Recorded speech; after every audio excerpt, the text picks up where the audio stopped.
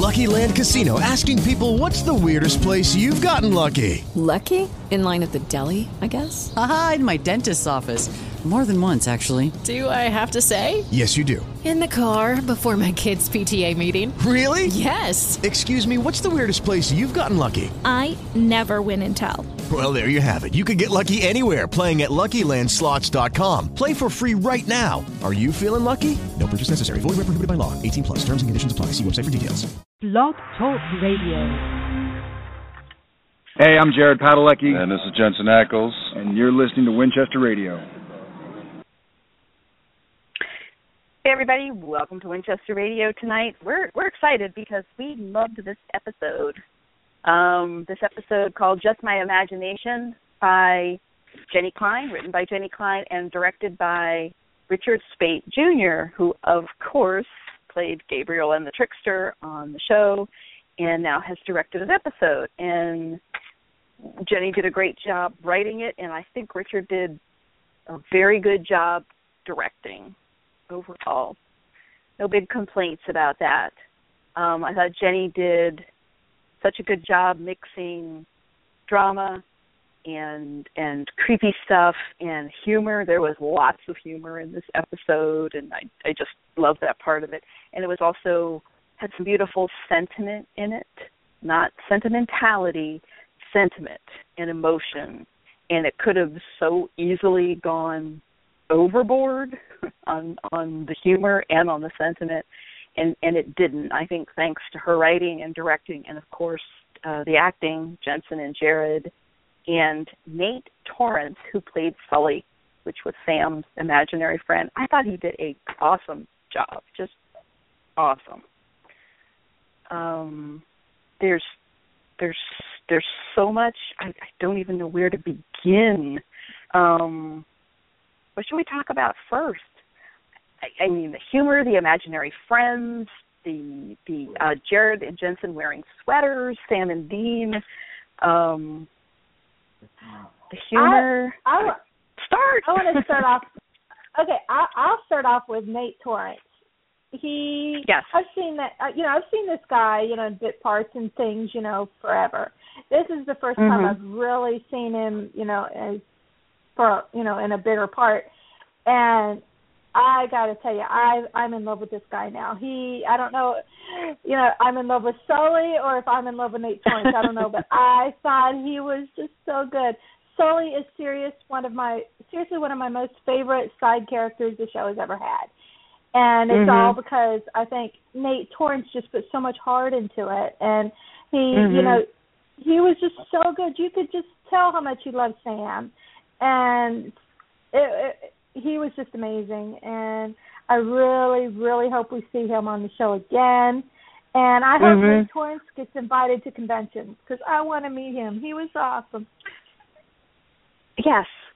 I thought, and again, it could have been a part that could have been so overboard and campy, and it wasn't. I mean, for what he was, I mean, it was completely believable about his how much he valued being Sam's friend, and not just Sam's friend, but when he moved on to anybody else, and then when the twin sister was killed by a car, that was the end of him ever being a friend again. And he's in management now. And I mean, he was funny. He related to Sam and the kids, the other kids, so well. He stood his ground when he needed to, up against Dean sometimes. And I agree with you. Nate was fantastic. Just fantastic. And, yeah, would love to see him at a convention.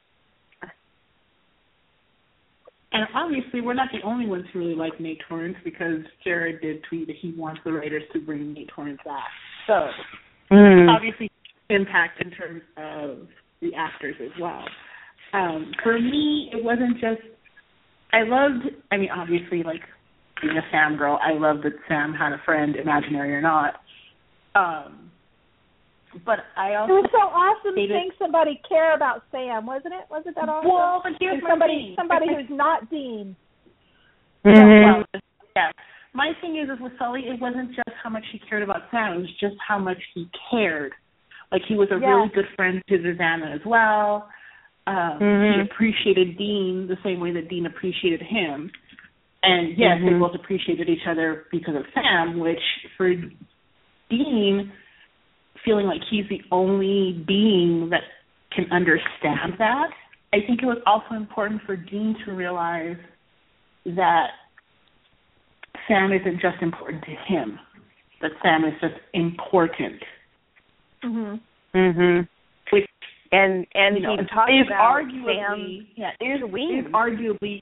and that is arguably the theme of the show. I mean, if you go back to season 1, this is a show about, technically the show is framed as Sam's journey and Dean's observation of it. Dean is the audience. And while it has shifted a bit to be a little more even and then not so even and then, well, you know, whatever. But that is the framing of the show. And so I think it was really interesting to see Dean understand that he's not the only one. And I think it was important for Dean to see that, like, he can't be everything to Sam, which I know coming from me is, like, blasphemy because I'm one of those obnoxious people who's like, no, that everyone else can go away forever. I just want Sam and Dean. But, you know, for Dean to sit there and say, you know, when Sam says I was a lonely kid, and Dean to not even understand that because he just doesn't get it. You had me. He says, you had me. Yeah, and he's right. Well, not always. But the thing is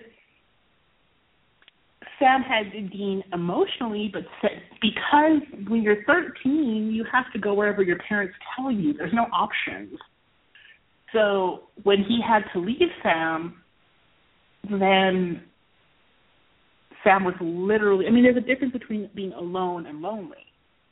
And so it wasn't just that Sam was alone, it's that without Dean, he was lonely.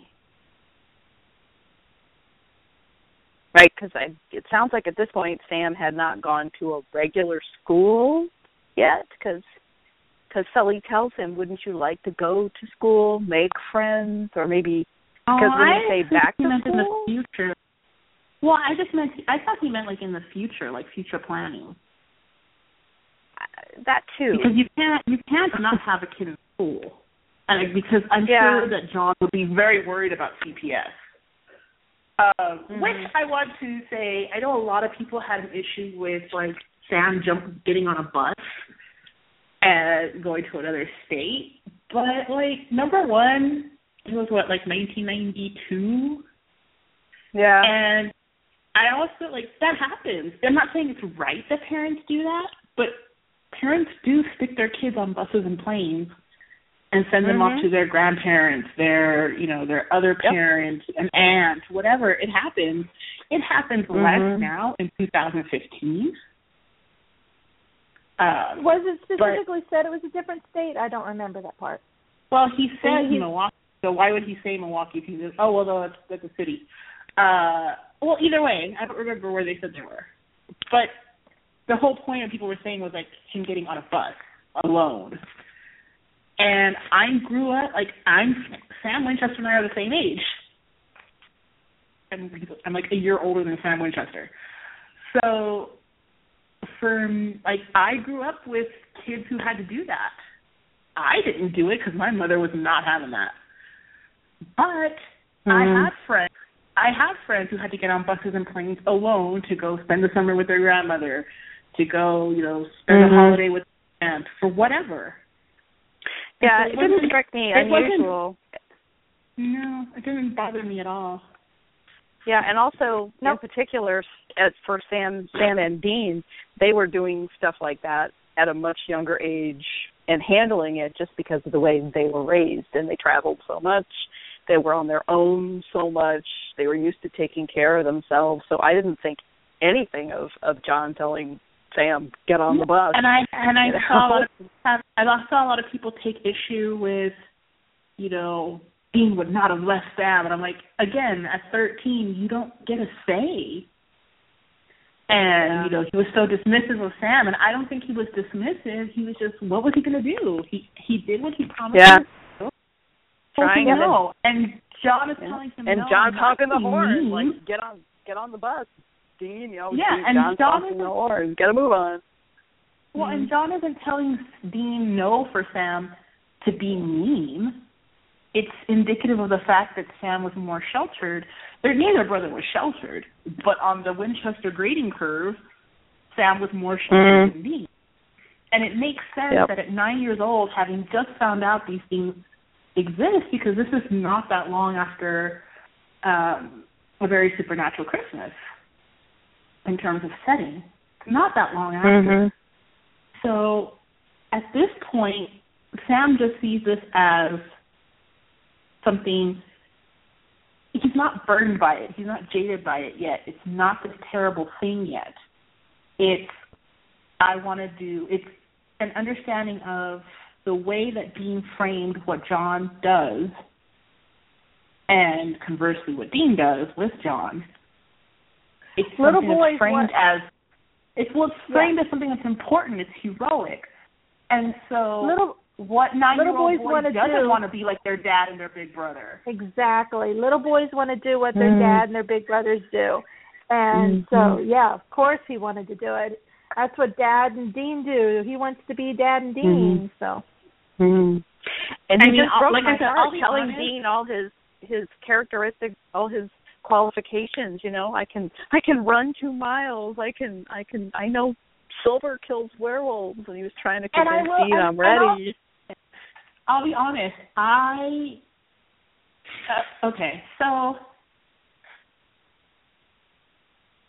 somebody who has a lot of headcanons in terms of, like, the Winchesters as kids and, like, pre-Stanford, and I'm very attached to those headcanons, and they mean a lot to me.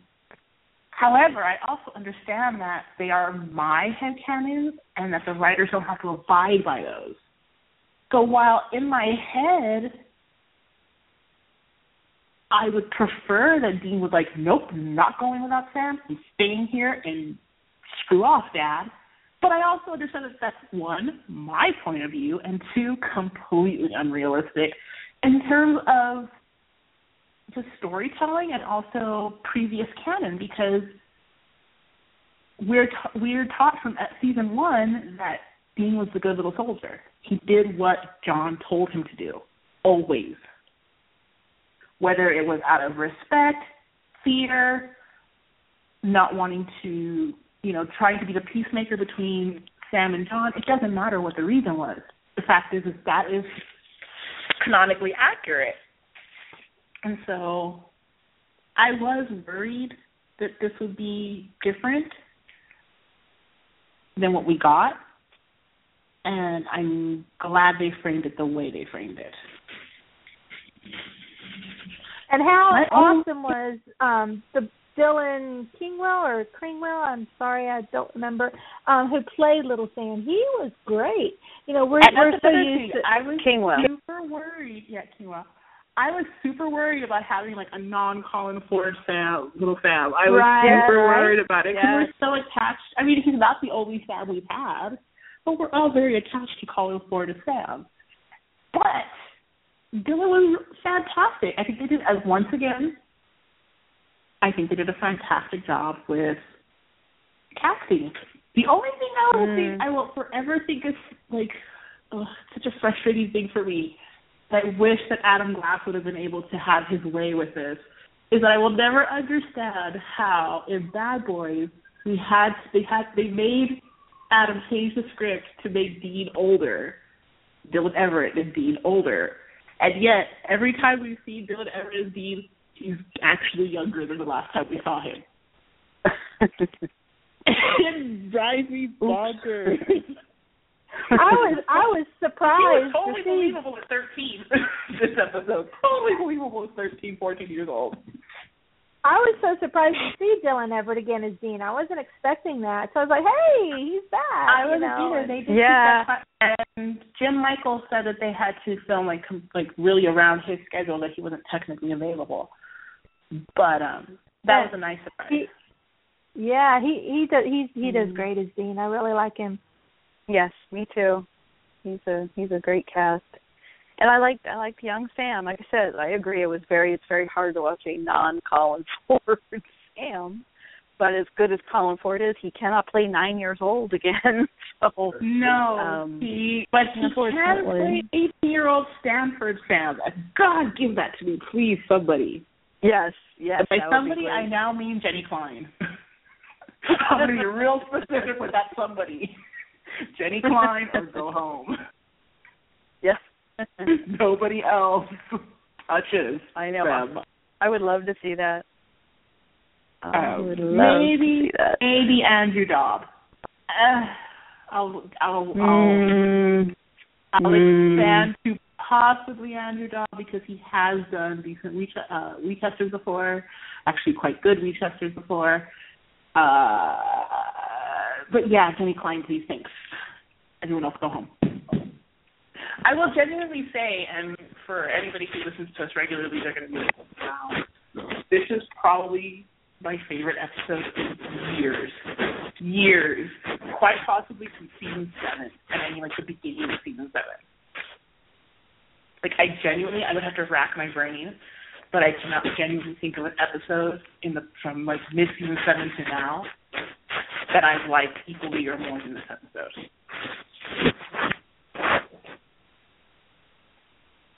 Yeah, I have like almost no even nitpick with this episode.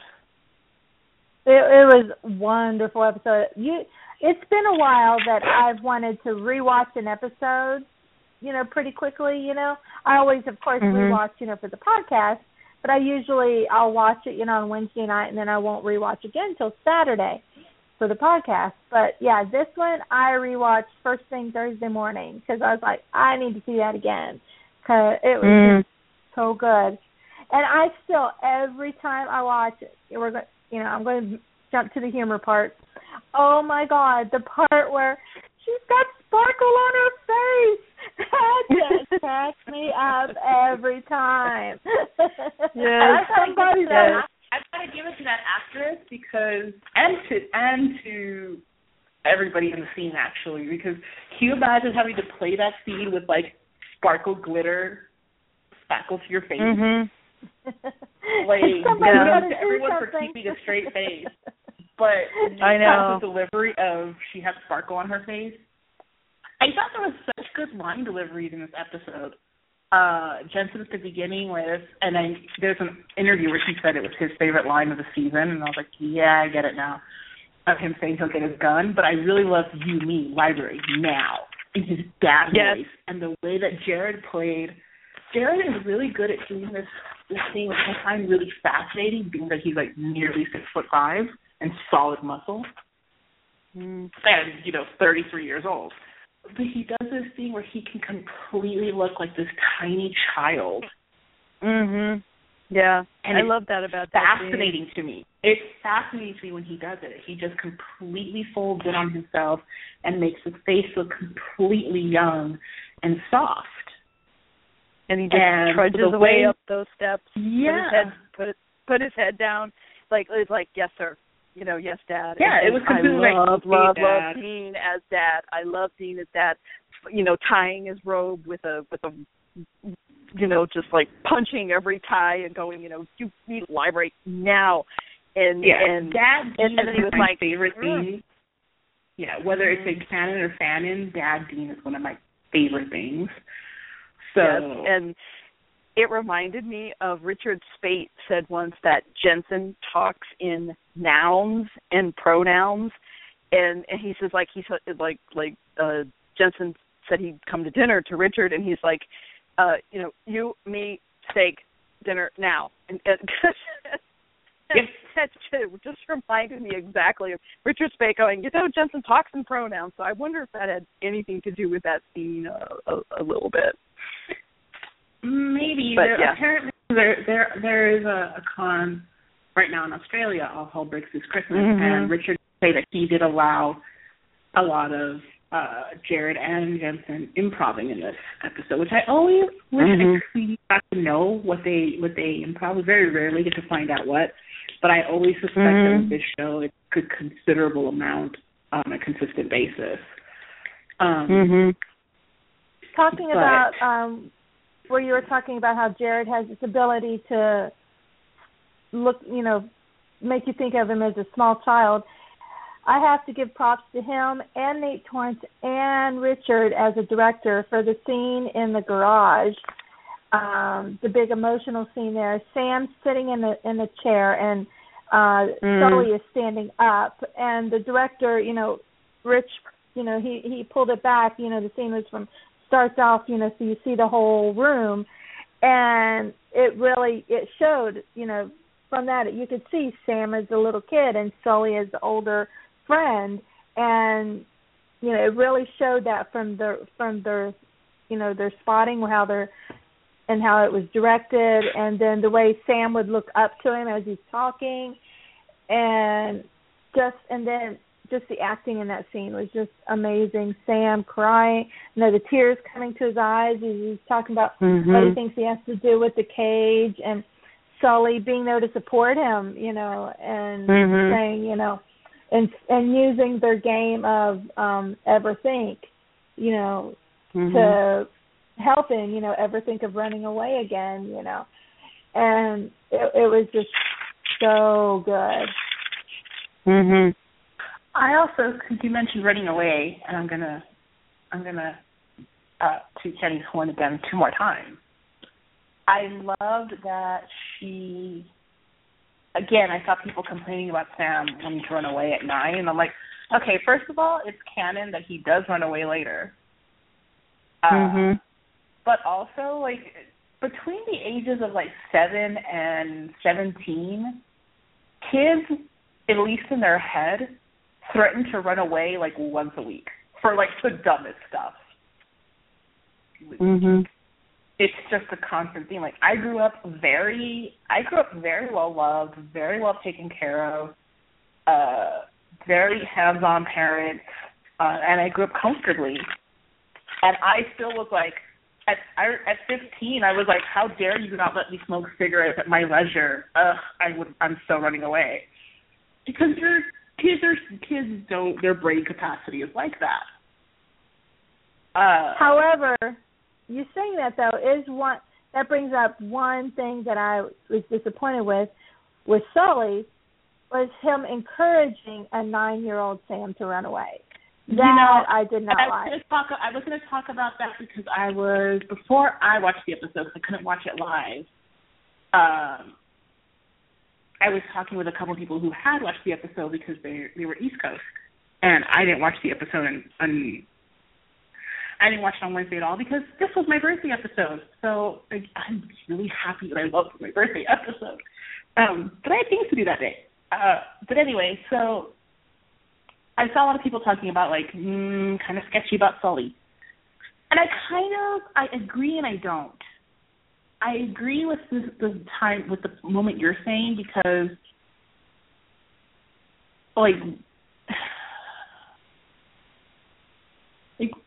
what did Sully think?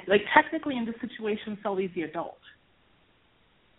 So what did Sully think Sam was going to do in terms of food, shelter, money, those kind of things, just the general things that a human being requires. Now, the other one was, where he's saying in real time that he's encouraging Sam to go to the cage. And I didn't quite read it that way, but I get why other people did. I read it more as Sully saying, whatever decision you do make, it needs to be your decision, and I trust that you can do it. I don't necessarily read it as Sully telling Sam, yes, you should go to the cage. That said, I do feel in a way that Sully should have technically discouraged it, or at least told Sam,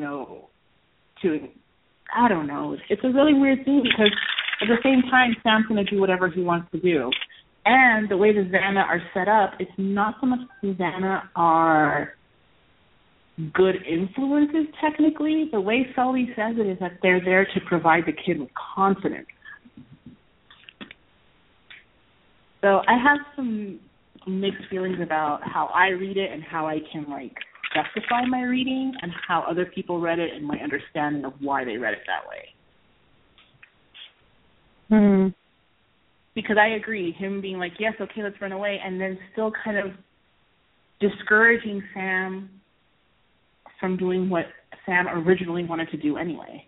I saw that discussion, and I was okay with Sully going along with running away with Sam because it was Sam's idea, and the imaginary friends, the Xanas, are there for the kids. They're supposed to be there for them, to support them, take care of them. They're the friends of the kids, and he thought, well, better with him than not with him, and if I can't discourage him, I'll at least go with him.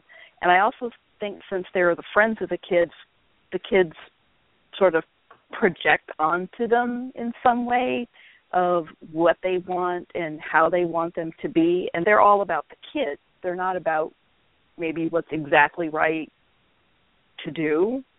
They're there for the kids. So that's why I was okay with him. It wasn't his idea, but him being there for Sam and saying, you're going to run away? Okay, we'll do it. Because that's what Sam wanted. I didn't have a problem with him being like, okay, let's do it. Well, I mean, he's the one who gives, like, you know, he tells Sam you can do it, and Sam's like, let's do it. My issue came more with later when Sam wants to, when he gets the call from John that he can come, and Sam wants to go, and Sully discourages him from that, and his alternative is, I thought we were running away together. So my question for that would be more, was the problem with Sully and Sam that Sully was sort of, and I hate to say this because I like the character, but I'm not sure how much I like the character itself or Nate Torrence playing the character, so projection, and I recognize that. It was almost an implication that Sully was too close to Sam. And at the detriment to Sam, like he was more like, well, I'd rather it just be me and Sam than what's best for Sam. I didn't see it that way. I saw it as what I didn't like about it was I just thought he thought the hunting life was not good for Sam. Sam needs to stay away from the things that his dad and Dean do because it's dangerous. So Sully, who's looking out for Sam, doesn't want Sam to do that dangerous job, so he's encouraging him to get away from it, to run away. But running away as a 9-year-old, what's he going to do? He doesn't have a house. He doesn't have a job. He doesn't have anybody, he can't even feed himself. And so, I wonder if just Sully, maybe because he's a Xana and they seem to be, immature so they can, match up with the kid basically. I wonder if basically he just did not know what, what Sam would need. And see, my thing is aside from Sully, I don't think like the Xana were immature. I think quite the opposite. Like if you look at each one of them, you had Sparkle telling, I can't remember the character's name, but Maddie. The little girl wanted to blow off her parents and be like, haha, I'm doing what I want. You all eat cereal for dinner because I'm busy. And Sparkle's like, you know what? No, go with your parents. I'll clean up. And then you have Nikki, who reminds her child, you have, yes, I see what you see, and we can play, but you have gymnastics.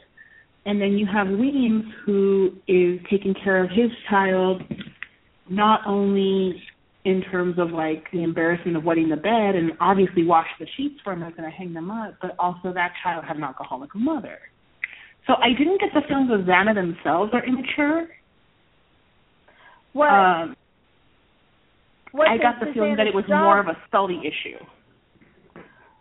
That's kind of what I'm trying to say, except I'm not as good with words as you are. You know that. That's why you're the writer and I'm the list maker. the Xana, their whole job was to get the kids ready to be off on their own and not need the imaginary friend. So that's why I liked that they showed that Sparkle was saying, no, you need to go off with your parents, because that's saying, look, this is what you need to, to be, not need me, and you need to do this. Same way with the mermaid. The mermaid was saying, doing, no, you don't need to stay with me all the time. You need to go to gymnastics. So, it's kind of the same way. But whereas with Sully, he, I saw it as he thought the best thing for Sam was getting out of the hunting life. To get out of the hunting life is to run away. And then once Sam's off on his own, he won't need Sully. But yet, I genuinely thought that there was going to be a line like you're saying. I really did. And once there wasn't a line like that, I kind of reevaluated my interpretation of the character, because I genuinely thought that the conversation we were going to get in the garage or barn was going to be something like Sully saying, it wasn't that I wanted you to run away from your responsibilities, it's that I worried about the hunting lifestyle. But then we didn't get a line like that. And so I sort of reevaluated the way I felt about the character. And then, you get Weems prior to that saying, you broke Sully's heart. And you get the flashback. And so I wonder if it was more that Sully kind of, like he tells Sam, I was wrong. My interpretation of you was completely wrong. And I wonder if that was more of a selfish thing on Sully's part. My only issue with that is that then in that case, it kind of puts Sully in this place where he's just kind of a screw-up, because he screwed up with Sam. Mm-hmm. Yeah. And then you have... Yes. This is where I'm conflicted. Same thing. And then you have he's not really great at his job. Not great at his job. And he got Reese's sister killed by accident. But he should have known not to run in the street. What? Now that said, stereotypically, I'm not saying this is a fact and it applies to everyone, but stereotypically, and especially in terms of crafting a character in stereotypes, you tend to always have where an empathic character is genuinely not a responsible character, or an empathic person is genuinely an irresponsible person. Of course, again, not always, and it's not a rule, but it's a stereotype. And so I did kind of wonder if because they made Sully so empathic that he was heart, not head. Mm-hmm.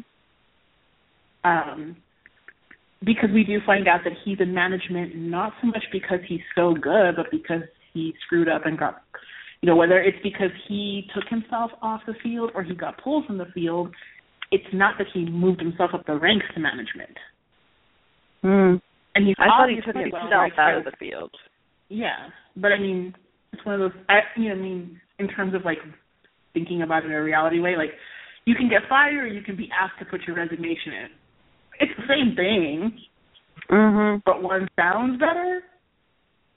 So, you really can't say, okay, I take myself out of the field, I'm going to be a manager now. I don't think any job works that way, even if you're a Xana. Usually you get demoted. But you get the idea that Sully is obviously well-liked, and he's, he was checking in on Sparkle. He automatically thought of Nikki, Nikki didn't check in, so he wanted to check on her. Obviously, his heart is in the right place, but that doesn't necessarily mean, his head is in the right place. Which is true for just about anybody. If you look at Sam's struggle as well, and it's an interesting parallel that Sam feels like he's responsible to go back to the cage because he thinks God is telling him to, and it's the way to get rid of the darkness, and et cetera, et cetera. That doesn't mean it's, you have Dean going, no, I don't like this plan at all, I don't like this idea at all. And as the audience, and as Dean, because Dean is the audience, we're also going, yeah, bad idea. That's actually a really dumb idea. Let's not do that, Sam. And of course, like, let's be logical. It's fake, so Sam's gonna go to the cage. Let's be real. It's gonna happen. But as the audience and as Dean, we're going, no, that's a terrible idea. So it's an interesting mirror between Sully and Sam that it's heart over head again. I will say that I like Sully because he's so rare that we get somebody doing this, that, you know, Sully mentioning that Sam saved the world. And I like that he said, I check in on my kids. Now, I'm a little conflicted about checking on my kids because clearly you are not checking in on Reese because, bonkers missing bonkers Kirsten. But that's true. But obviously, you know, Sam was one of, if not obviously, his number one favorite, so I kind of get that.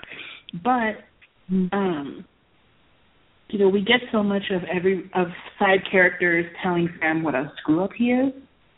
We rarely get anyone telling Sam that he's a hero, that he saved the world. That was nice to hear. Or 7 seasons ago. I can't do math. 6 seasons. Whatever 5 seasons, whatever now minus Swan Song is, that time frame. I completely agree. That's amount of years ago. You know, it's about time somebody said it, and so, it was great to hear.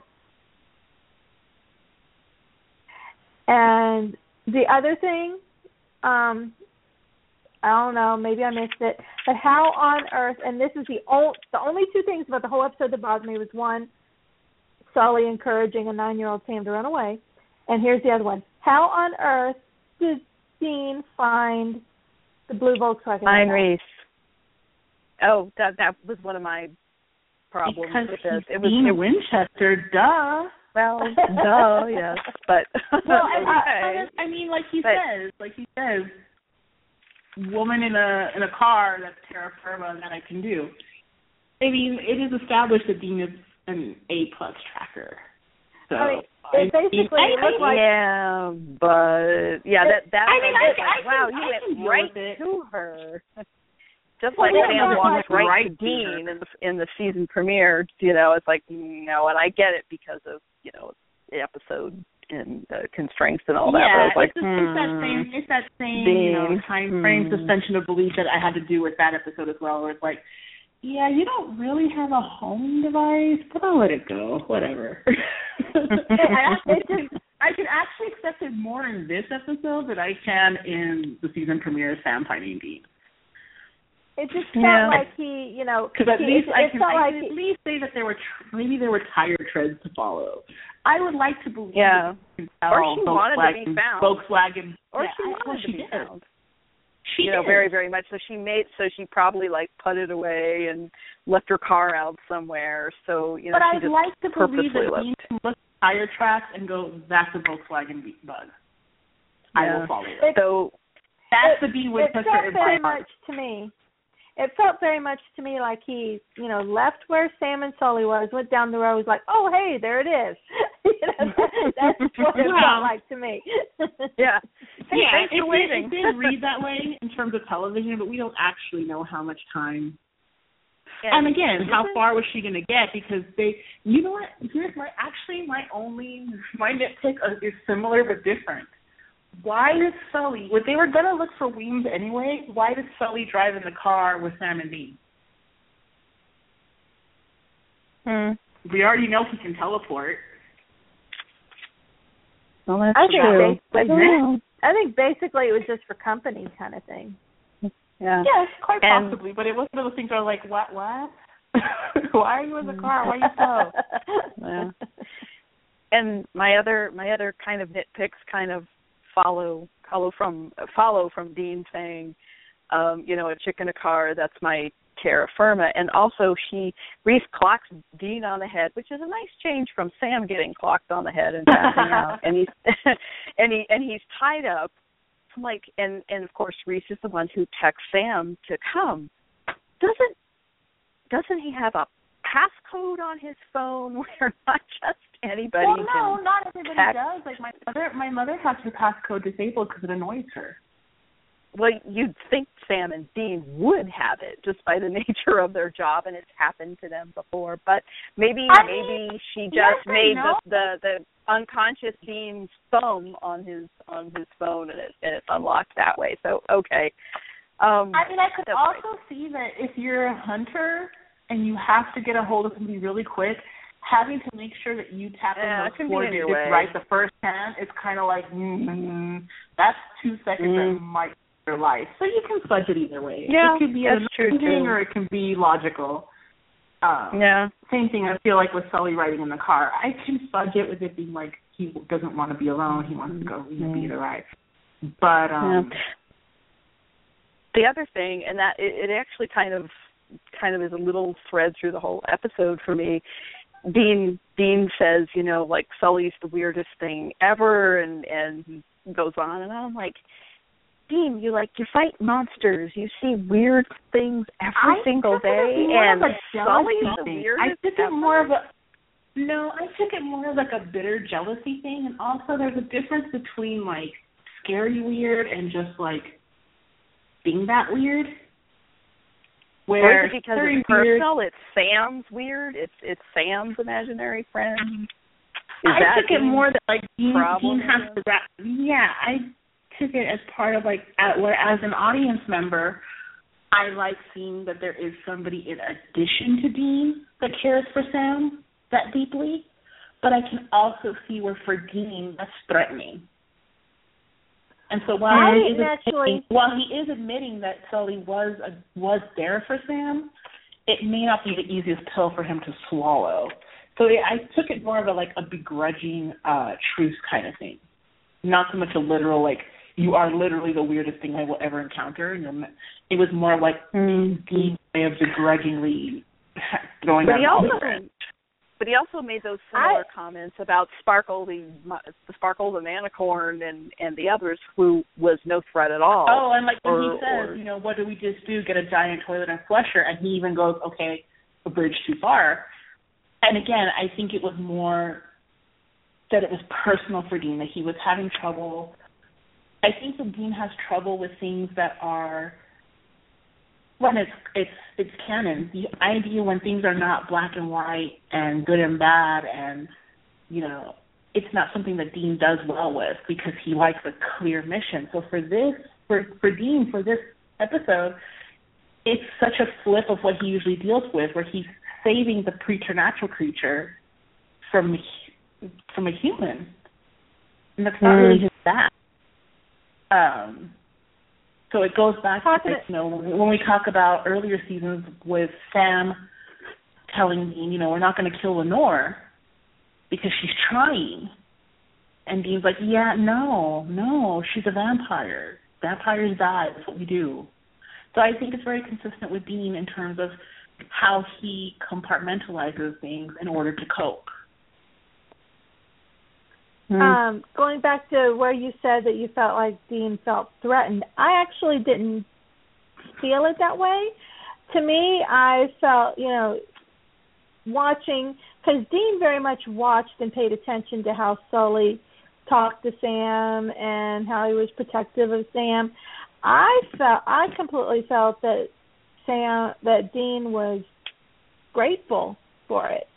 And no, I mean, that's why I say it was a begrudging acceptance at the end. But up until like the first, not quite half of the episode, but nearly half of the episode, I did get the idea that Dean was so rude about it and the case towards Sully and the case in general, because it's like he says, when Sam says, I was a lonely kid, and Dean's like, you had me.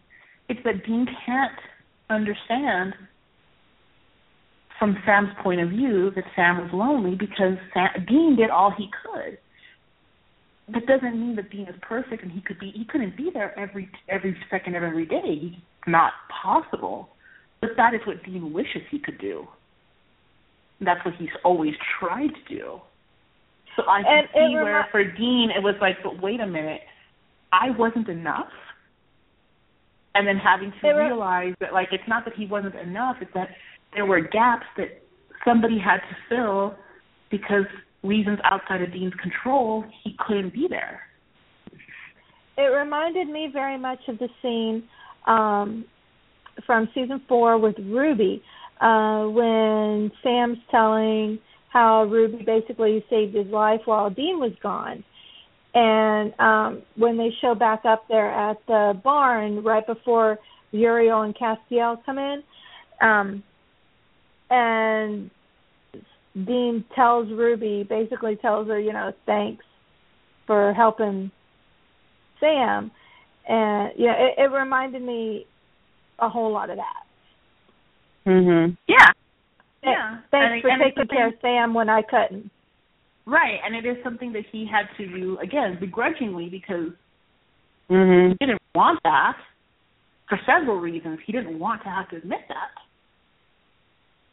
But the fact is that in his absence, there was somebody who did the best they could.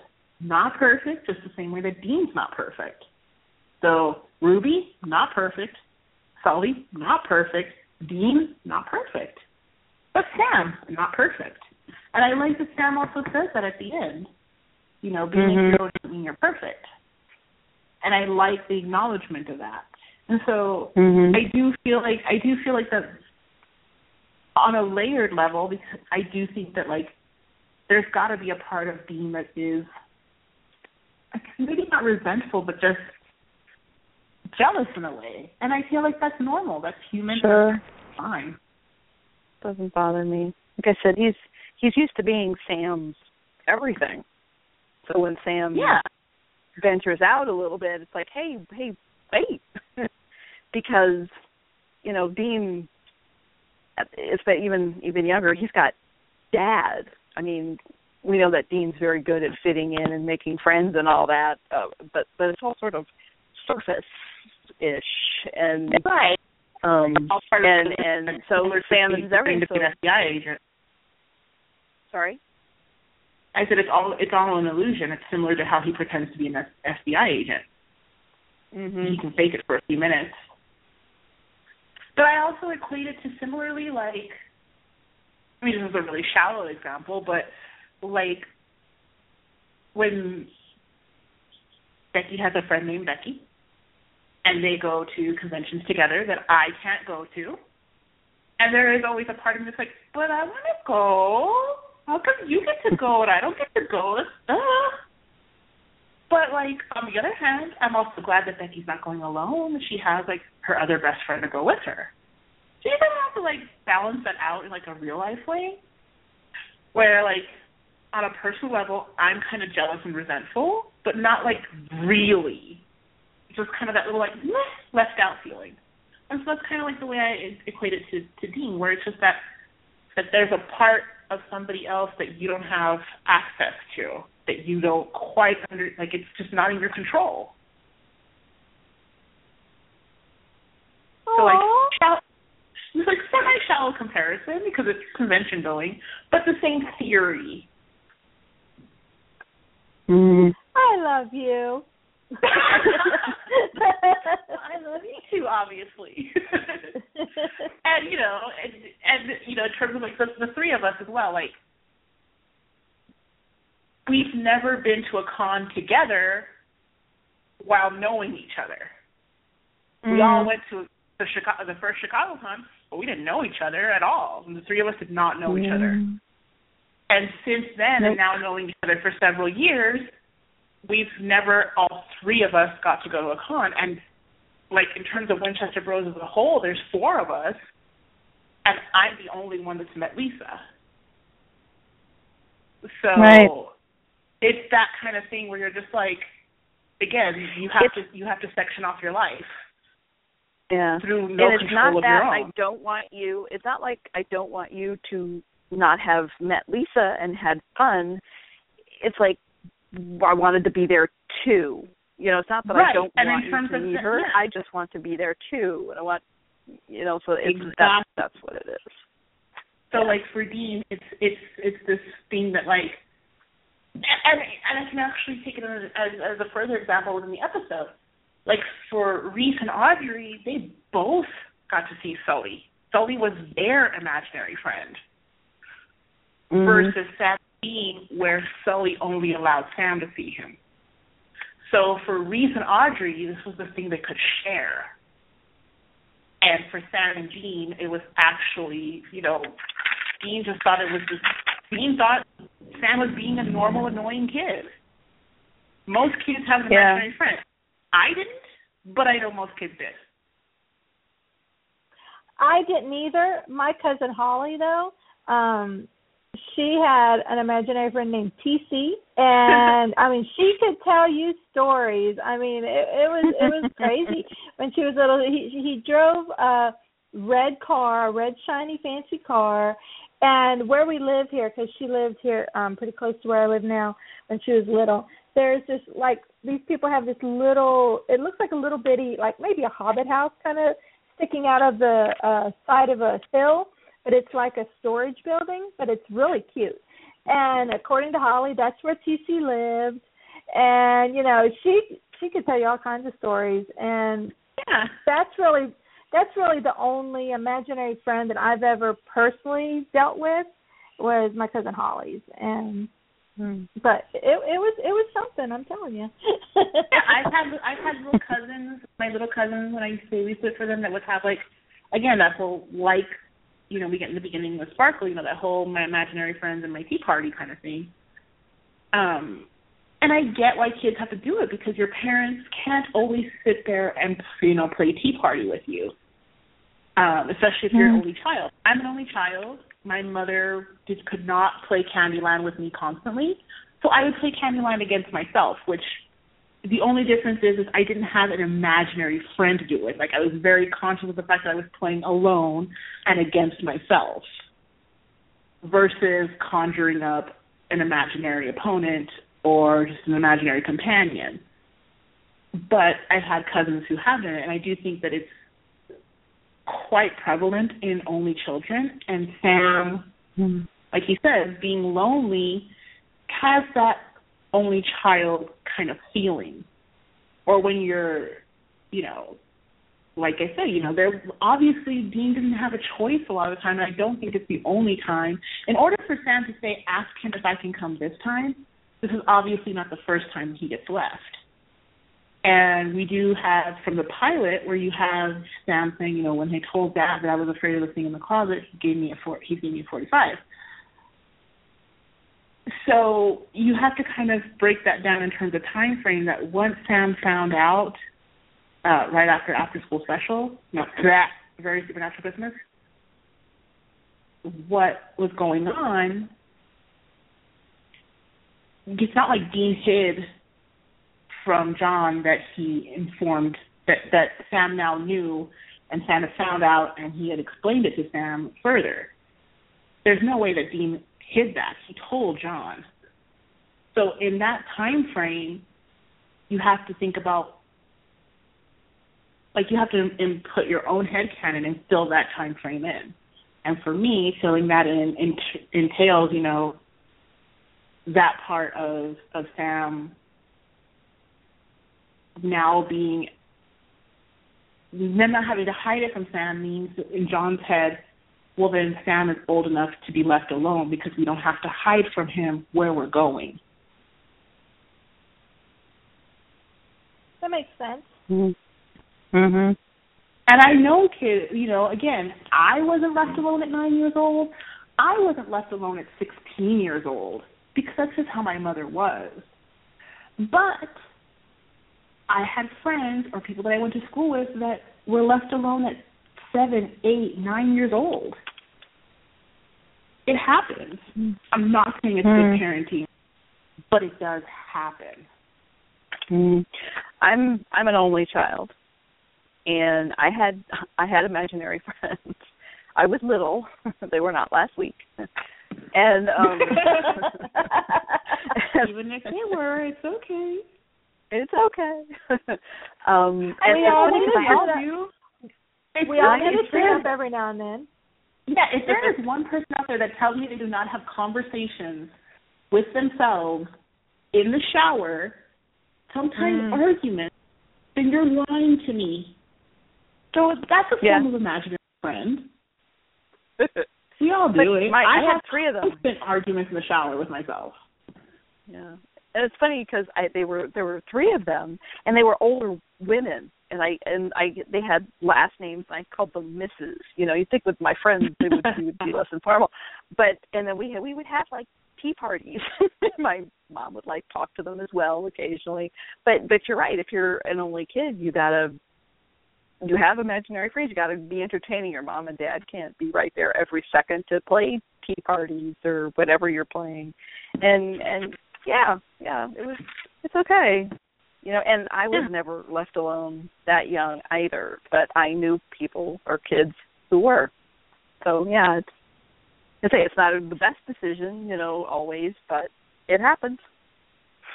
I will tell you this though. Anybody out there remembers the game Guess Who? Let me tell you, that is one hard game to play against yourself. Because you know the answer.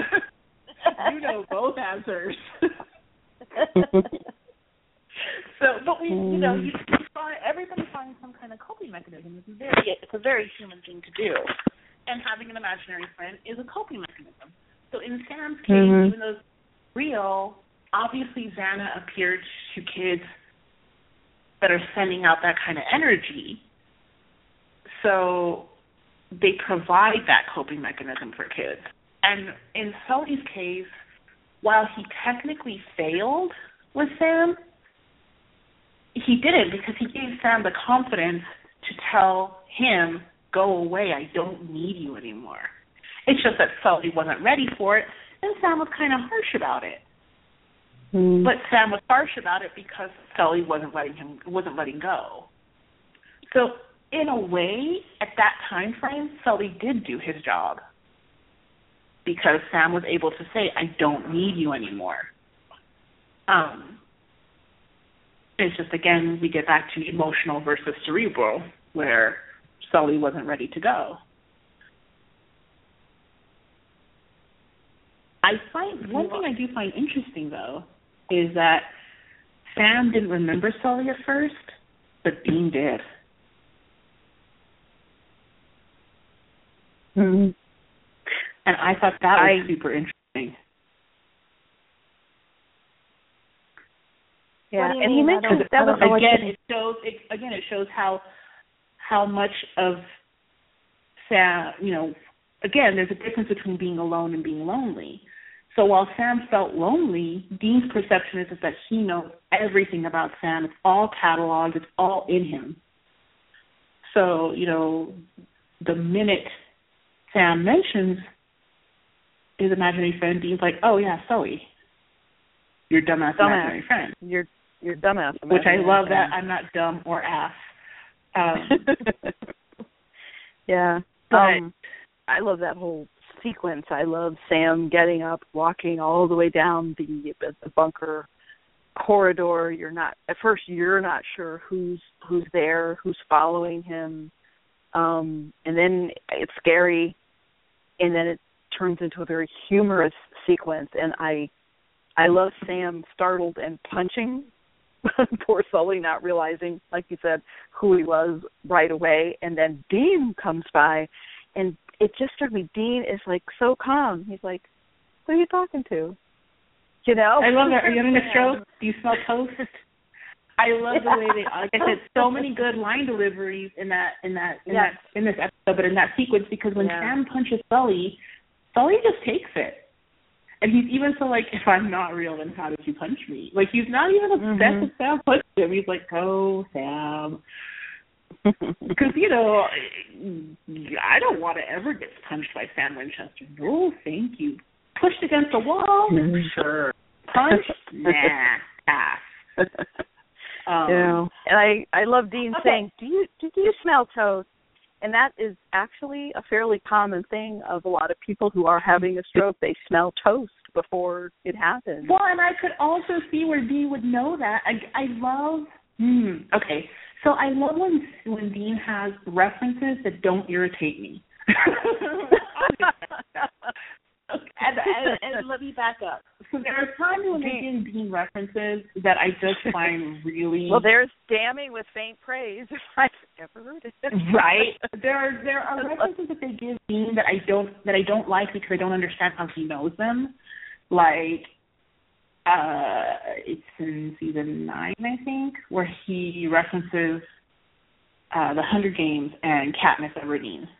And I don't, for me, with all that goes on in their lives, for him to know something so timely is irritating to me. However, in this episode, all his references are very, 80s, 90s references, 70s. So he's referencing Mork and Mindy, he's referencing The Little Mermaid, he's referencing Drop Dead Fred, which was one of my favorite movies, and that was such a good reference right there. So I like when Dean's references are older references because they make more sense to me than when he references newer things. Which is like a super nitpicky thing, and again, such a backhanded compliment because I'm complimenting Jenny Klein while telling everybody else they suck. But that's what I do. One other thing I want to know.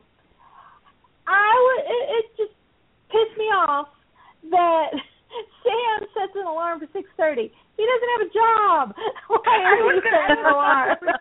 I was about to bring that up because I saw so many people bring up, like, why is Sam awake at 6:30?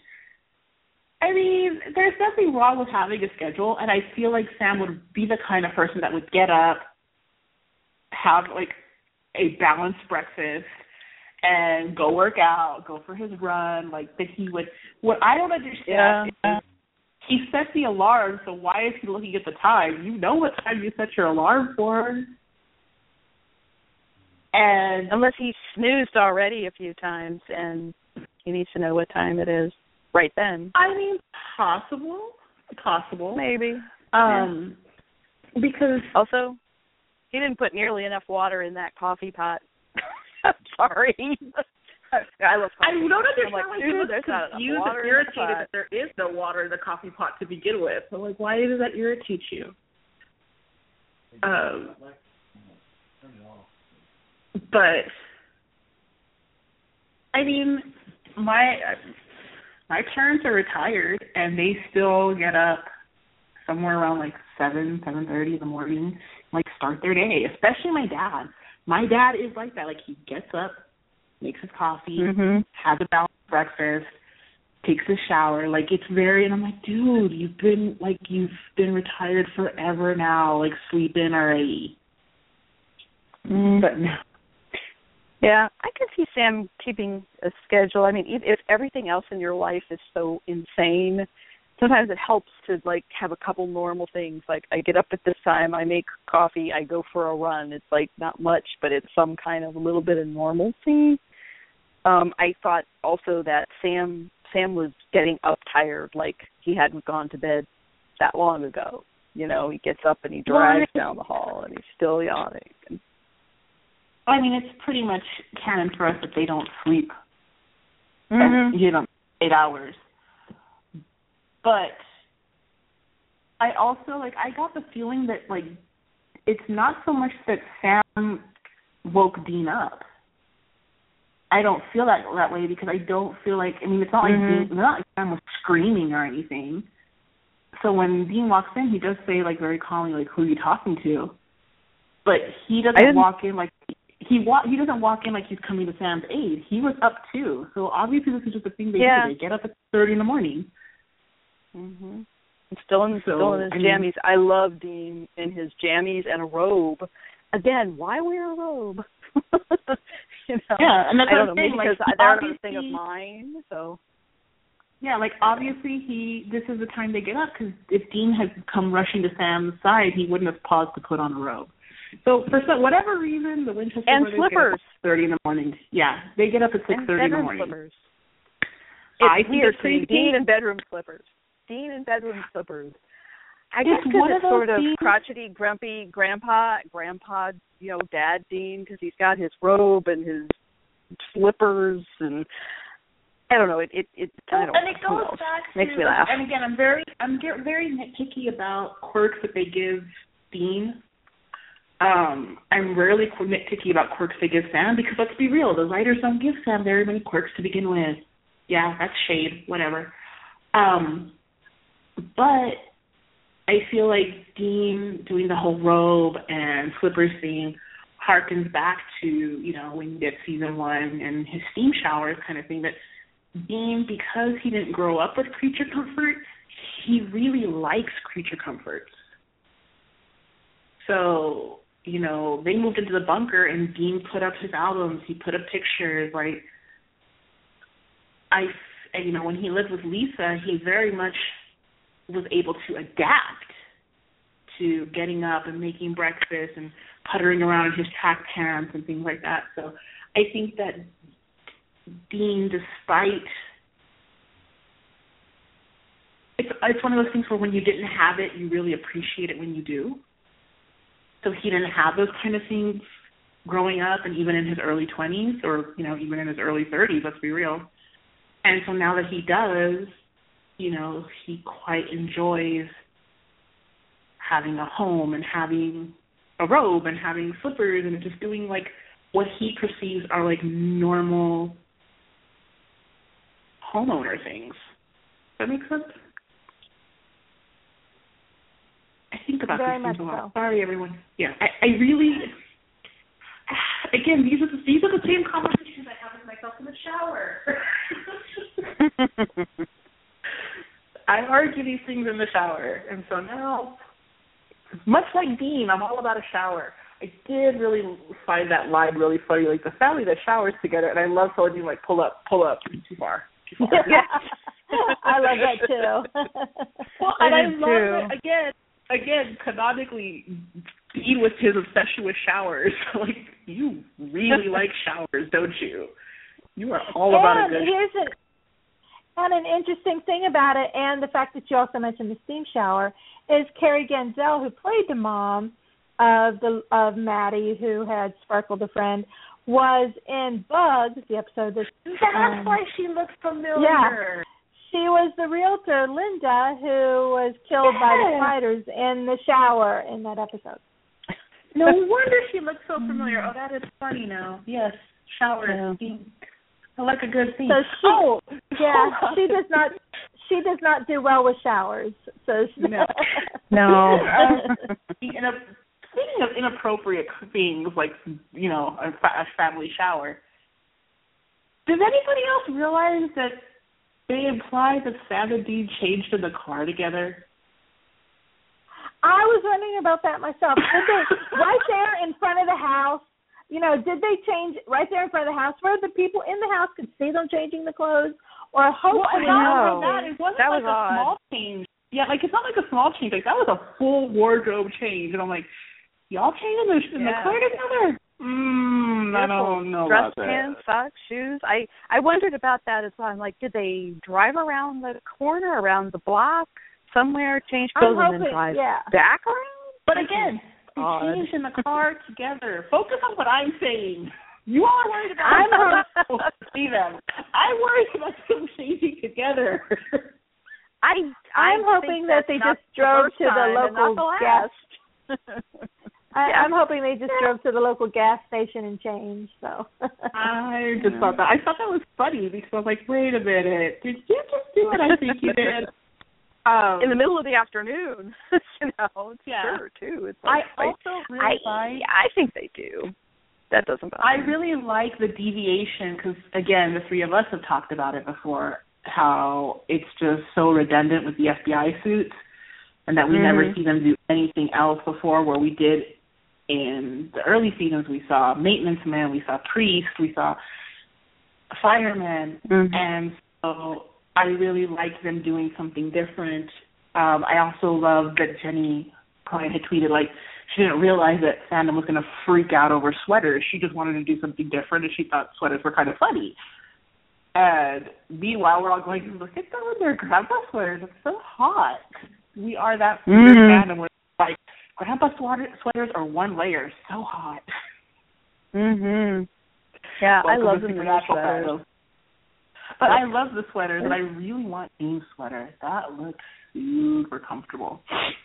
Yes. You know, and I do have slight nitpicks in terms of like, wow, those were really nice shoes too. Because I'm still of that mind of like, I miss the days of the cheap suit that we had because they don't have money. So on one hand, I'm like, those look good. Those were nice shoes. On the other hand, I'm like, those were really nice shoes and flats. Why do you have those? How did you get those? That's been my nitpick about the FBI suits for a long time now. Back in season 2, and they wear a jacket with a mismatched shirt with a mismatched tie, and I miss those days. And the jackets were poor, and the suits were poorly fitted. And now everything's like super tailored to them, and I get it in terms of like the show has a better budget now, but it does add to a weird, because it's not even just that they have nice suits for the fact that they don't have money. Like, they have nice suits in general. Like, I've met FBI agents. I have FBI agents in my family. They don't have suits that nice, guys. They don't. Reminds me of Mulder, who dressed way out of an FBI agent's budget for suits. You know. Yeah. Same thing with like, when you watch Bones and I just forgot the name of David Boreanaz's character. Booth. Sealy Booth. Yeah, like those are really nice suits, bro. But whatever. It's TV. But it's a different thing though in terms of. He's married to Temperance now, and she's like very extremely rich. So. Yeah, but he wasn't married to her in season 1. Very true. But and I can actually suspend my belief more for a show like Bones or Law and Order and things like that than I can for Supernatural in terms of that, because at least those people have a steady paycheck. So like maybe I don't have a lot of money, but there are certain things that I have that are really nice because I budget for them, like my handbags, my makeup, my jewelry. So I could get that if you have a steady paycheck. Sam and Dean don't, and we don't even know that they don't even tell us that they're scanning credit cards anymore. Like, I literally have no idea why they have money. How do you have money? And how do you have a lot of money? I'm so confused. I need at least one episode where they mention something about why they have money. But, it's not going to happen. I recognize it's not going to happen. I'm overthinking it. But still, it bothers me. So on one hand, I was like, you guys look good. On the other hand, I was like, you look too good for being broke. Okay. Yeah, we need an episode of them, out gambling, playing pool, making some money. Just in a throwaway would be fine. A throwaway line. I would give the firstborn child that I'm never going to have, so this is an empty promise, and nobody wants a free kid anyway, to whatever writer gives me Dean hustling pool and Sam hustling at poker. Or both, or vice versa, or them hustling together. Like, give me this. Somebody give me it. My head thing is, I think I've mentioned it before, is that the men of letters stockpiled money and that sort of thing and hid it in the bunker before they moved to the bunker. This has been a problem. No, I'm saying that only works for the last couple of years in the bunker, but before that, yes, I missed them though they did have gold from the Dragons. They had a little bit of gold from the Dragons episode. That's only going to last so long. That was one time. But, yeah. Especially when you're buying designer suits and Italian leather shoes. This is true. Indeed. But, again, that's nitpicky, and I recognize that. And, yeah. On one hand, they wear the clothes really well, so you can't get too mad. I know, those sweaters, they looked amazing. I love that. I hope that's not the last we see of the child services and again, covers, because I loved those sweaters. They looked great. A couple of seasons ago when Jensen and Grandpa Ackles. This is Grandpa Ackles' sweater. And again, we had a couple seasons ago where Sam goes to the library and he's wearing the sweater vest. So I do like to see it changed up a bit, but I do think it's funny that Jenny Klein was like, I did not realize you guys were going to totally spaz about that. Interesting. And I like that the other reason I like that she said that is because I think as a fandom we get, and not just our fandom, any fandom, we tend to think that the writers are really concerned with what we think and say. And it goes to show you that they're not. You know, they are quite isolated. I do think that some writers are. And I really appreciate that Jenny Klein said that in terms of, like, I'm glad that it wasn't something she did consciously. I know there are some writers who do write for fandom. Again, not just our fandom, but in any fandom. And I'm not, like, the biggest fan of that in any show I watch. So I guess that's part of, again, me projecting on why I like that Jenny Klein said that. I just really like Jenny Klein, y'all. I'm sorry. Like, I just do. She gives I love her, too. Episode. She gives me good No need to apologize. No need to apologize. And, you know, she is a good, you know, she's been with the show in some capacity since, I believe, season 3? Around there. And she's also an award-winning writer. So, you know, kudos to her. And Jenny Klein, if you're listening, I swear I'm not creepy. And I promise I'm not following you from your office to your car. I promise.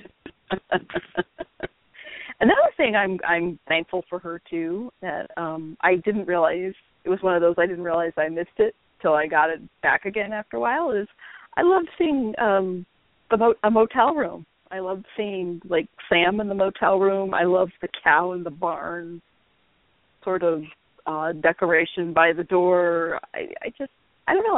I miss it, and I like the bunker. I mean, I think I'm fine with it, but I also miss Sam and Dean on the road in the motels and seeing all that. So I enjoyed seeing the return of it, even though it wasn't present day motel room. I liked it. I liked the cow, and I liked the barn. And one thing I wanted to mention, I'm glad you mentioned the motel rooms. And I really would like, and I'm guessing it had to be done on purpose, the brick type wall in the motel room was such a throwback to the motel room in Something Wicked in season 1, when, you know, we get the flashbacks to Sam and Dean. It was the same brick wall.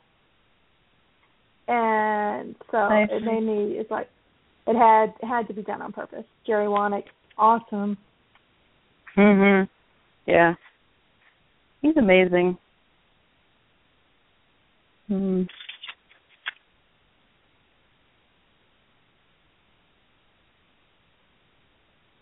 Yep, this is just fantastic episode all the way around. I loved Sam grabbing the Legos and the army men off the nightstand to pack up and take with him. Yes, that was a nice callback also. Again, this episode, like you said, I think you nailed it when you said earlier that it had a lot of sentimentality, but it wasn't sentimental. Because I didn't feel manipulated at all in this episode. No. I felt like it came from a genuine understanding of the characterization versus another episode this season that I did feel was completely manipulative. Hush, hush, hush. I'm not going to say that. I mean, again, even if you enjoyed that, you have to admit it was manipulative. I didn't feel manipulated at all. So. I mean, if you want to be willfully ignorant, that's fine. I accept that about you.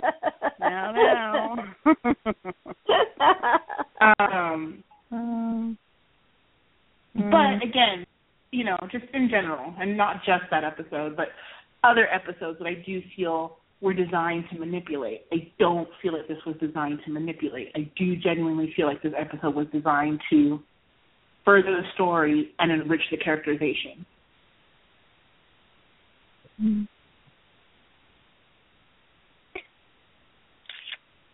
I liked Weems. I feel like Weems is, like, again, when I go back to Dean being slightly jealous, I feel like Dean's reaction to Weems was kind of like, well, why didn't I have a cool imaginary friend like Weems? Yeah. Because like him going, that would Sam plays air guitar. I can play air guitar. But I feel like but Dean not like would we have been... can play air guitar. Well, and if you think about it, Dean was 9 years old in 1988. So I could see that, like, in 1988, that would have theoretically been the imaginary friend that Dean would have conjured. And I think it's interesting that Azana didn't appear to Dean that we know of. And obviously not at all, because Dean was like, that's weird. Because, you know, Dean was not the most stable of 9-year-olds. So, unless, obviously, he was more confident and stable than we think, which is an interesting thought in terms of, like, characterization. But I do feel like for Dean, it was kind of like, wow, like, not just impressed at Weems, but, like, theoretically, Weems would have been Dean's Anna. Yeah, and he could play a heck of an air guitar. I'm not usually a big fan of guitar solos. That was impressive air guitar. It certainly was, and I liked Sully rocking out right behind him. I would not have thought that of Sully. It's like, wow, that was really cute. And speaking of Weems and Sully, as an overweight person, I really did like my fat saves me, fat is awesome thing. I mean, fat is the best. That is the best. I was stabbed in my love handle. Most people don't say that. In that way. It was like I was stabbed in my love handle. And I like when Sully's like, yeah, it did go right through. Like, they're just so weird about it. And I don't know. I enjoyed this episode a lot. I genuinely, like, if I really, like, the things that I feel, like, nitpicky, I genuinely feel like I am nitpicking about. And everything that I'm nitpicking about, usually I can't work my head around it without really just... And this time I'm like, no, I can justify this, and this with this, and this. Honestly, my only critique of the episode was this episode's monster, air quote, which is Reese, just because I think I would have taken, I don't know if it was just maybe that was the best take they could get or editing or what, I would have liked a different line reading on her saying that she's mad, and I would have liked a different line reading on if it wasn't for you two meddling kids kind of line, because those are genuinely my only critiques about the episode was those two line readings. But I do think that, you know, in general, quite difficult to play an over-the-top villain, you know, without coming off a bit cheesy. I mean, and then sometimes it works. I mean, when you're watching, like, a superhero movie, you know, Lex Luthor is over the top. He's cheesy, but he's Lex Luthor. Joker, over the top. He's cheesy. He's Lex Luthor. I mean, he's the Joker. Like, it works in a lot of aspects, but sometimes it just doesn't, and it kind of fell a little flat for me. But in the grand scheme, like, it's such a small thing out of the episode that I really feel like I was just kind of stretching to find that. Yeah, I can accept that. I agree. But like I said, like you said, it doesn't ruin the episode for me. It doesn't take me out of the episode. There's just too much about it to enjoy. I thought Mickey the mermaid, I thought she was so pretty. I loved her face makeup and the eyes. She looked so mermaidy. And I loved that her top, the strap for her top was like fishnet. It was like actual fish net. And I don't know. I just want to say she looked pretty. This is going to be so morbid in the wake of you saying that she was so pretty. I really liked when they were burying her and you could see her fins. But I also like that Sully didn't want that little girl to deal with what the other girl dealt with. You know, we can't leave her here. We can't because of a child. Again, I do think Sully's heart is in the right place. I liked her eye makeup, and the Maddie's mother I loved her necklaces. She had like 6 or 7 of them on. They were so pretty. I loved how she layered them up. Her makeup too. I gotta say, Sabrina and the makeup crew really, really did a great job with this episode. Also, and wardrobe. Yeah. Wardrobe did a fantastic job with Maddie's mother, with the manicure and Sparkle, because Sparkle is fantastic. And also Sully. You know, it was that nice, you know, kind of call to Mork. And same thing with Weems. Like, he could have been over the top with the, you know, rocker rejects kind of thing, but it was quite believable. So, yes. Excellent work, makeup and wardrobe for this episode. This is definitely, I'm going to go out and say it. This is a top 20 episode for me. It might be top 10. Whoa, that's huge. Anybody who knows that's huge. I mean, I am impressed. Let's be honest. My top 20 consists mostly of season 2.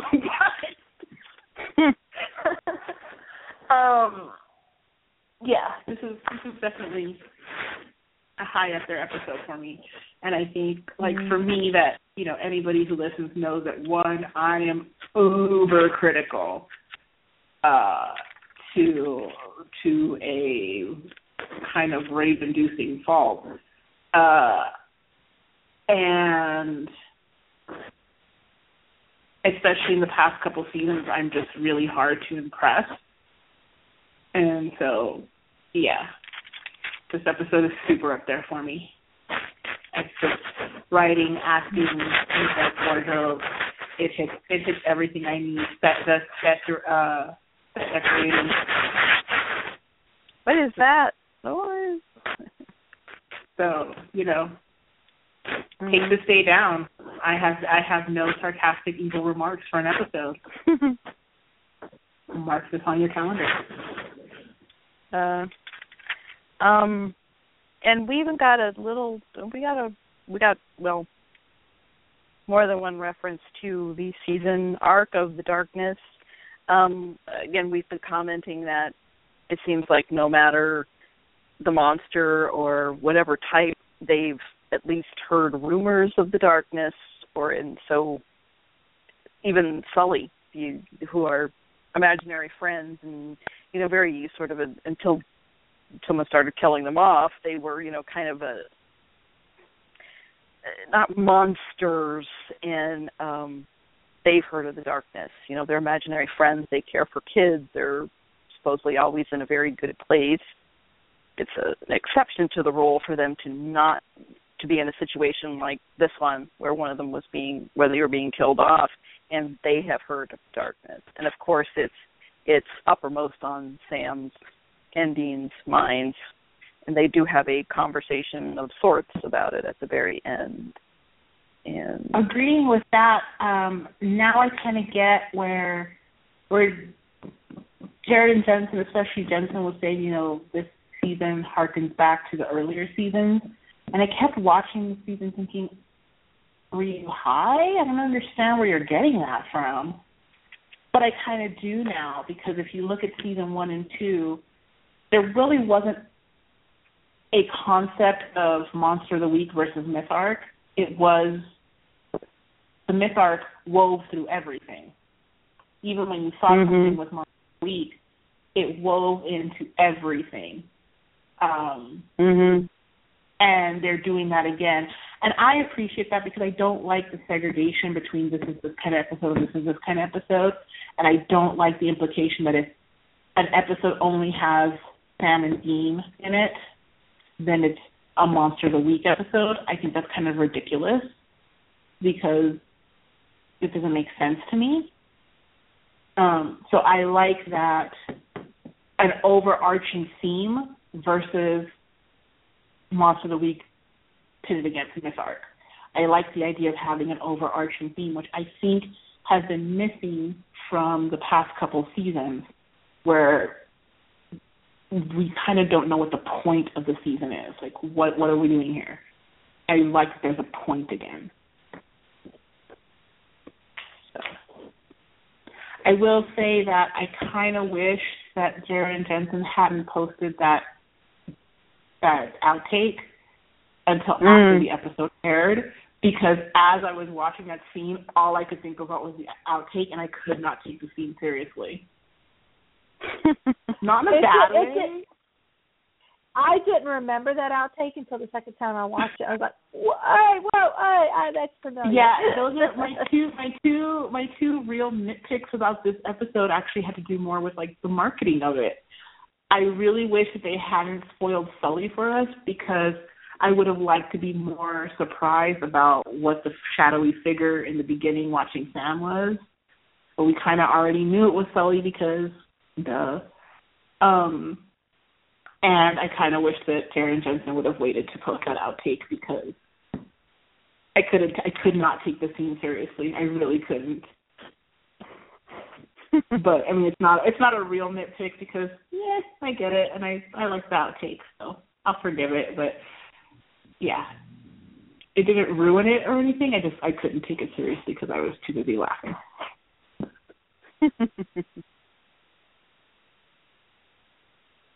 Yeah. Anything else about this episode? I mean, it was highly enjoyable. I think we've talked about pretty much everything. I think we've covered it. Yeah, I think you had notes. I came into this episode with no notes. It was probably the first time in a long time I've come into a podcast with no notes other than I liked it. It's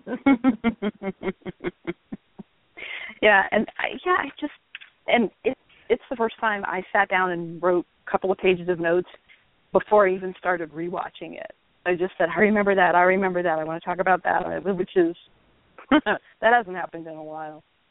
So I was like, I enjoyed it so much, I remembered so much that I wanted to talk about without even watching it again to remind me. So I thought, wow.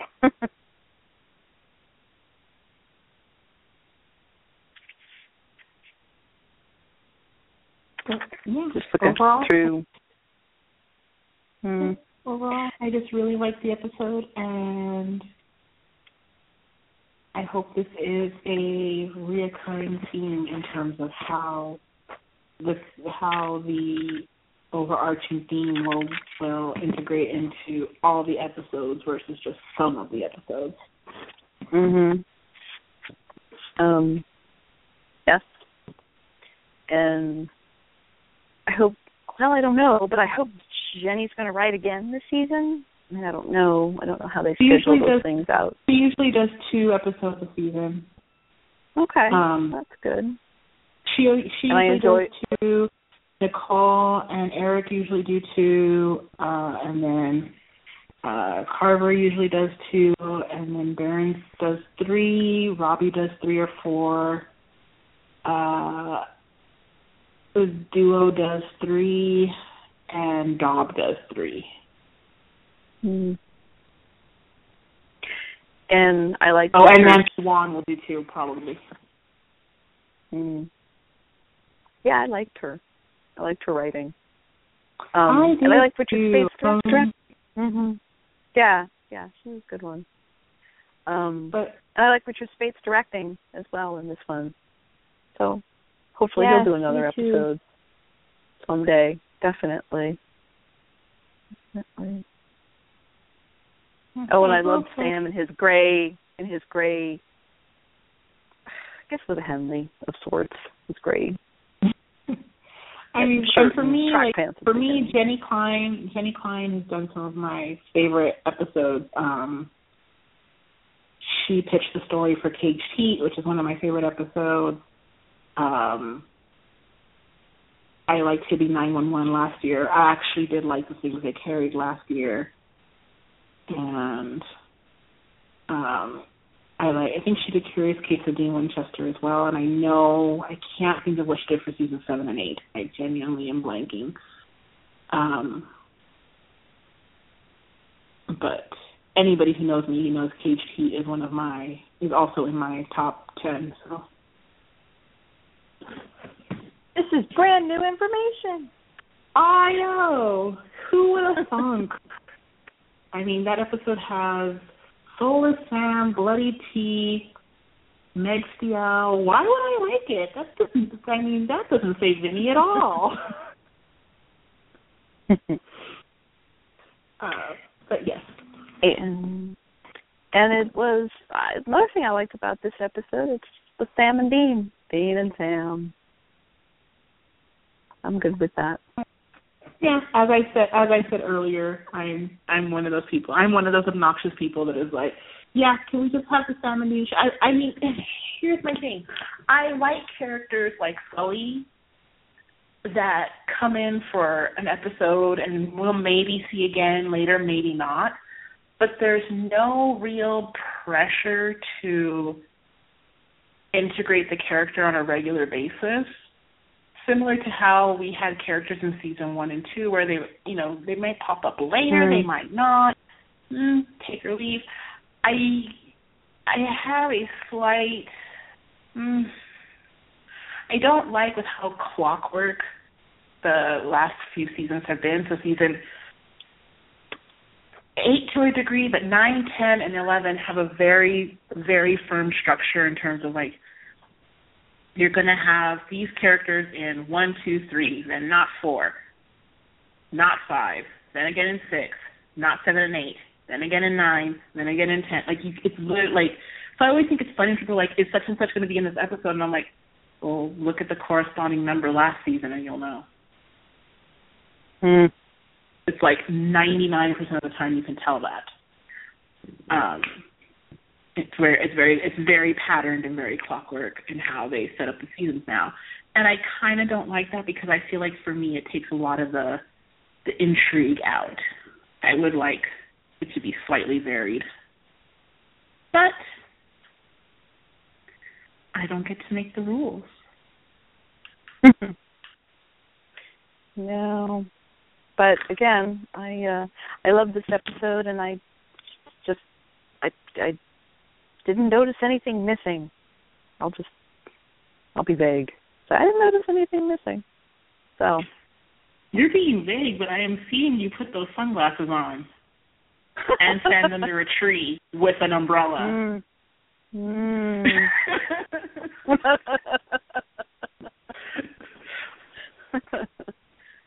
Yep, there they go.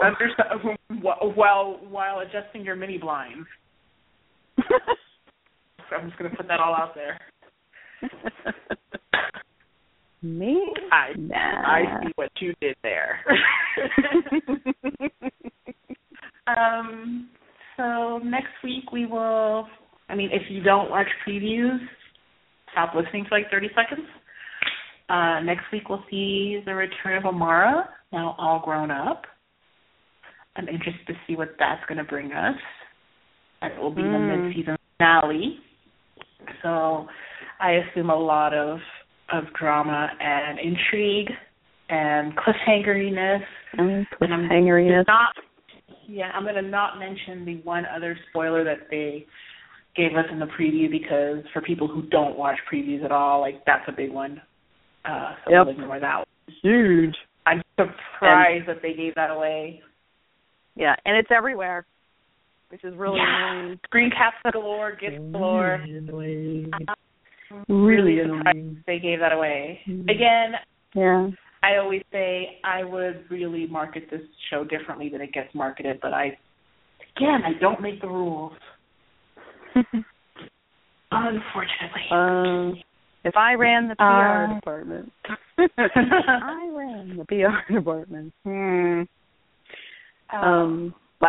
Last new episode of 2015, and thereby we will have the last podcast of 2015 soon after. And then we'll go on the winter hiatus and be back sometime in January. They have not announced the return date yet, have they?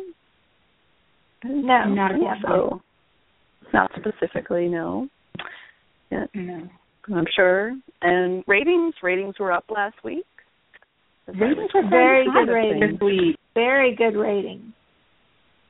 Yes. Ratings were fantastic. It's been the show has been very, very steady and high up there on the steady meter. again, I will always say that for an 11-year-old show on a tiny, tiny network, it's number 3 consistently between 2 powerhouse shows that are super trendy as well. So, shows that are very trendy and get a lot of promotion. And Supernatural is still a little show that could. Yep, still rolling along. All right. Any other news? Any other notes? Any other comments about Sully? I love him. Yep.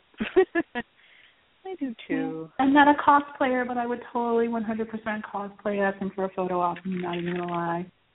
Mostly because I think I would look so good in suspenders.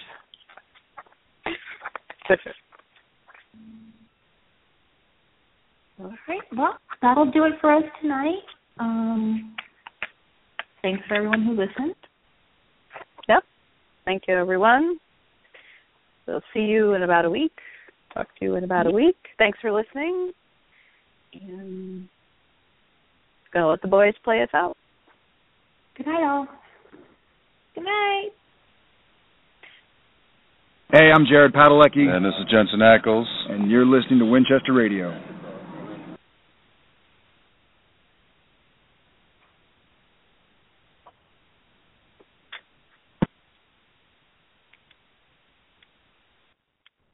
Lucky Land Casino, asking people, what's the weirdest place you've gotten lucky? Lucky? In line at the deli, I guess? Aha, in my dentist's office. More than once, actually. Do I have to say? Yes, you do. In the car before my kids' PTA meeting. Really? Yes. Excuse me, what's the weirdest place you've gotten lucky? I never win and tell. Well, there you have it. You can get lucky anywhere, playing at LuckyLandSlots.com. Play for free right now. Are you feeling lucky? No purchase necessary. Void where prohibited by law. 18+. Terms and conditions apply. See website for details.